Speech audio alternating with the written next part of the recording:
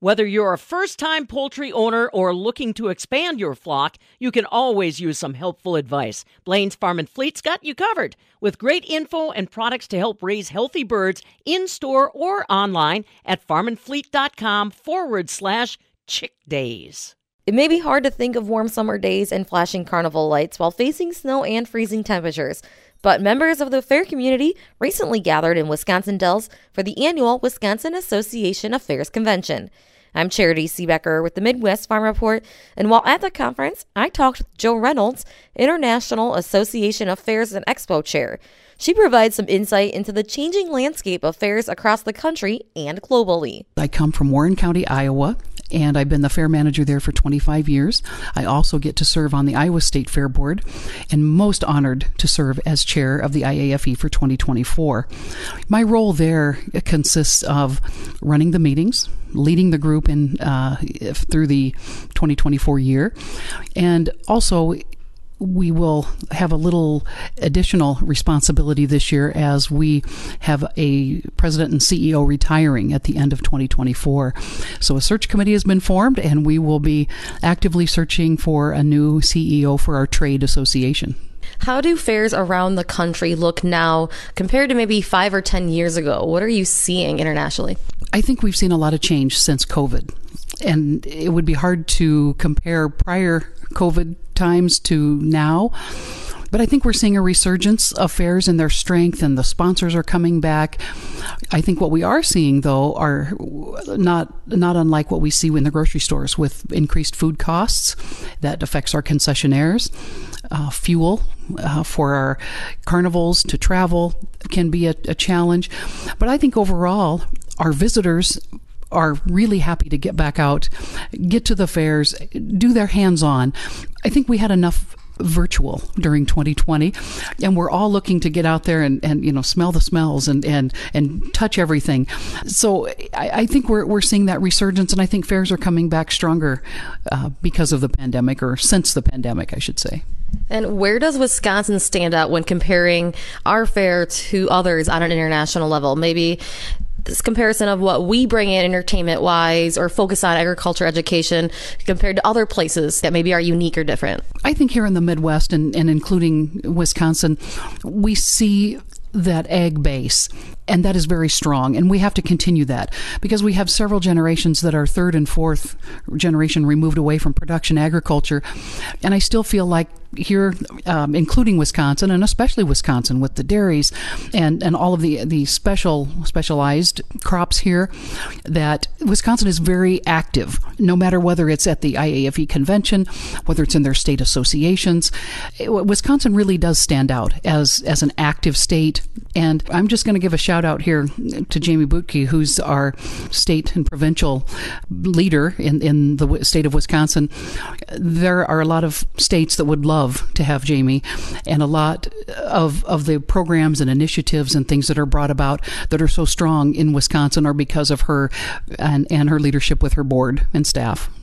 And you mentioned post-pandemic and how that pandemic affected how we are moving forward. What trends are you seeing? Where do you see them moving forward now that we are starting 2024 and going forward? I think the big things that we think about and look at are inflation. What does that do, again, to fuel, to food? I think the people still want to come. I always get a little concerned anytime there's a presidential election.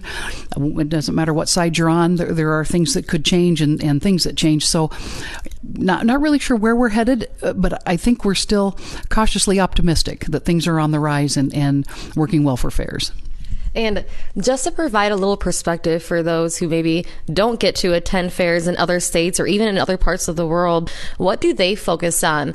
Maybe we have rodeos or we have concerts. Do they have similar things there, or what are kind of their niche market and things that they bring in to connect people to agriculture? The really fun thing about visiting fairs all across the U.S. and even in Australia, as we had done last September, is we all basically do the same thing. We just do it a little differently. The shows, the rodeos, the exhibitors, we all tend to do the same thing and want the same goals for our families and our lifestyles.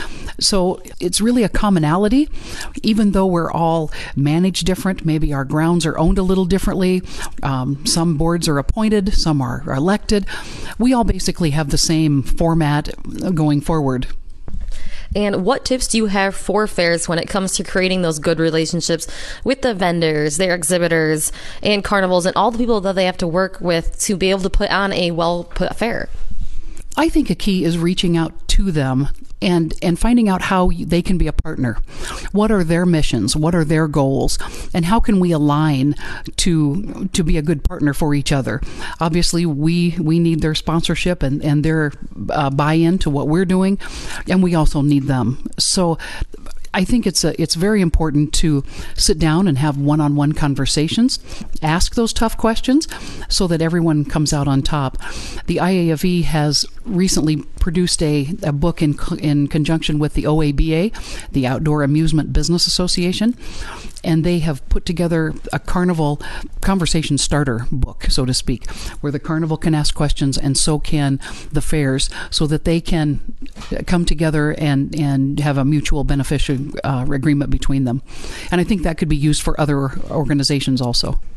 And when it comes to maybe legislation that fair boards should be aware of or things you guys are working on, what is that looking like for you? What kind of conversations are you having? Every state has their own little things that they're working on. I think some of them are still working on sales tax for fairs. Some of them are working on tax for property taxes on fairgrounds. And it seems like there's always a small challenge in every state. And what makes Wisconsin stand out? What makes us special compared to other states and other fairs that you get to attend? Wisconsin gets involved, and it's really exciting to see those people step up. I know for the convention, when I had to make some phone calls to ask for some committee members to be committee chairs, there was never a hesitation. There was always a big smile, and absolutely the answer was, what can I do to help? So the people here in Wisconsin are very active, they're very friendly, and they're ready to jump in and help at any time. And where do you see the future of the fair industry going? If it was your ideal image, your ideal picture, where would that look like? Or what do you see needs to happen moving forward? I think we need to keep the production agriculture and the hands-on and the learning at the forefront. Again, we've got a lot of visitors that come from the city. Chocolate milk doesn't come from brown cows and that type of thing. We've got to educate in such a way that they understand and that the ag community is a friendly place and good people. That was Joe Reynolds, International Association of Fairs and Expo Chair. As the fair industry moves forward, she says she envisions a future where production agriculture, hands-on experiences, and education remain at the forefront. From the Midwest Farm Report, I'm Charity Seebecker.